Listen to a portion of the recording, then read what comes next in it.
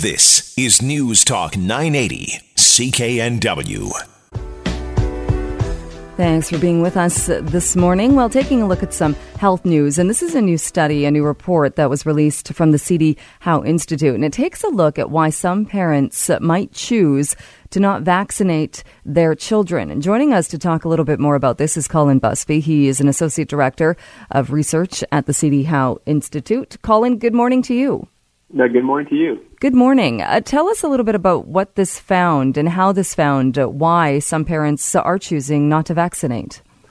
Yeah, it's interesting. I mean, I think we really took a broad view in looking at the available data in Canada and trying to understand why we saw quite a number of instances of undercoverage in different communities and different provinces and pockets in the country. And, really when it comes down to it is there's a number of reasons for why a lot of children are not fully immunized. And, one of them indeed is concerns around vaccine safety, but really pure anti-vaxxers are a very, very small share of the overall population. Only about 2% of all children that we found in the available data in Canada are what we say is unimmunized, so having no immunization. Whereas the vast majority of children that we saw, and even in cases of undercoverage, were what we say not incompletely immunized or under-immunized, in the sense that they would get 2 out of a possible 4 doses of a vaccine, 1 out of 2 doses of the measles, mumps, rubella vaccine, for instance, or even they might get 4 out of the 5 major vaccines instead of the whole complete schedule. So a number of very interesting findings that really, highlight the range of reasons for why, and it is a range of reasons why children are incompletely immunized. It could be parental complacency. It could be the lack of convenience in accessing providers, having to take time off work to do it. There's a vast number of reasons. We're really just scraping the surface in terms of trying to figure out all of them and how best to deal with it. And it does seem interesting that parents would get some of the vaccines, but not all of them, because that does show that clearly the parents aren't opposed to vaccines, but for whatever reason, like you said, they just haven't finished the entire regime of them. Exactly, but I mean, where do you see things falling off? Well,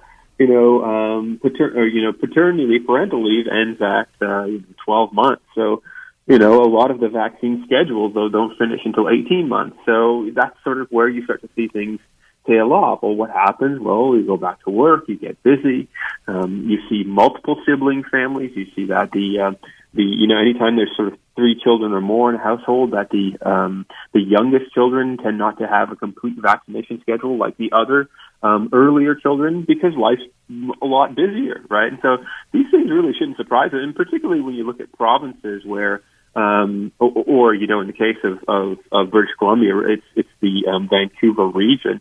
When you look at places that where physicians are leading and are normally administering vaccines, you see some challenges there as well. And what do we know about accessing physicians in this country? Well, it's hard to book an appointment always. It's really hard to get time in the physician schedule after hours or on weekends.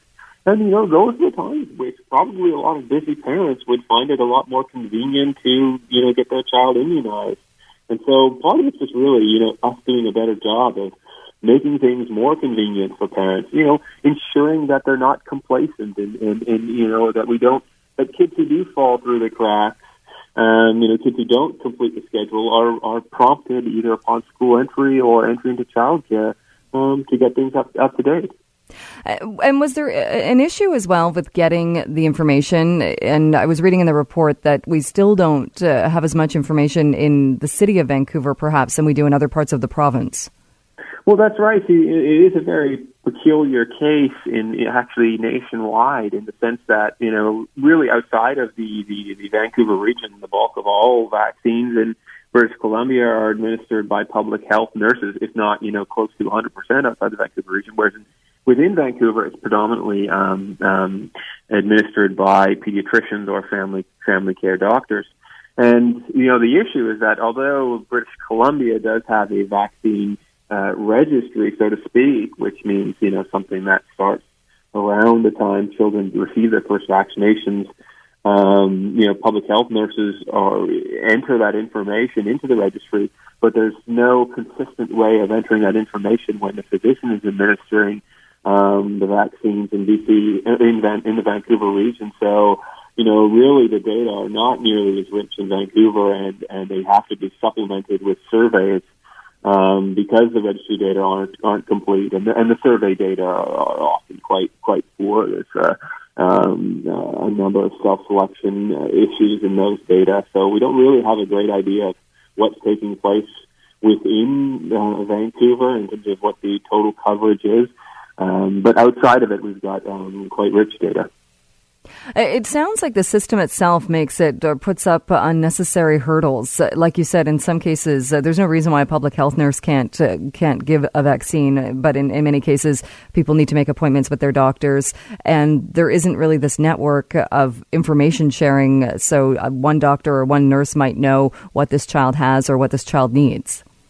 Well, yeah, I think a part of it is, part of it stems from the confusion that, clearly there are health benefits to getting vaccines, and we've realized that for a long time. And I think that the major sort of public health policy innovation, 50, 60, 70 years ago was just to make them free.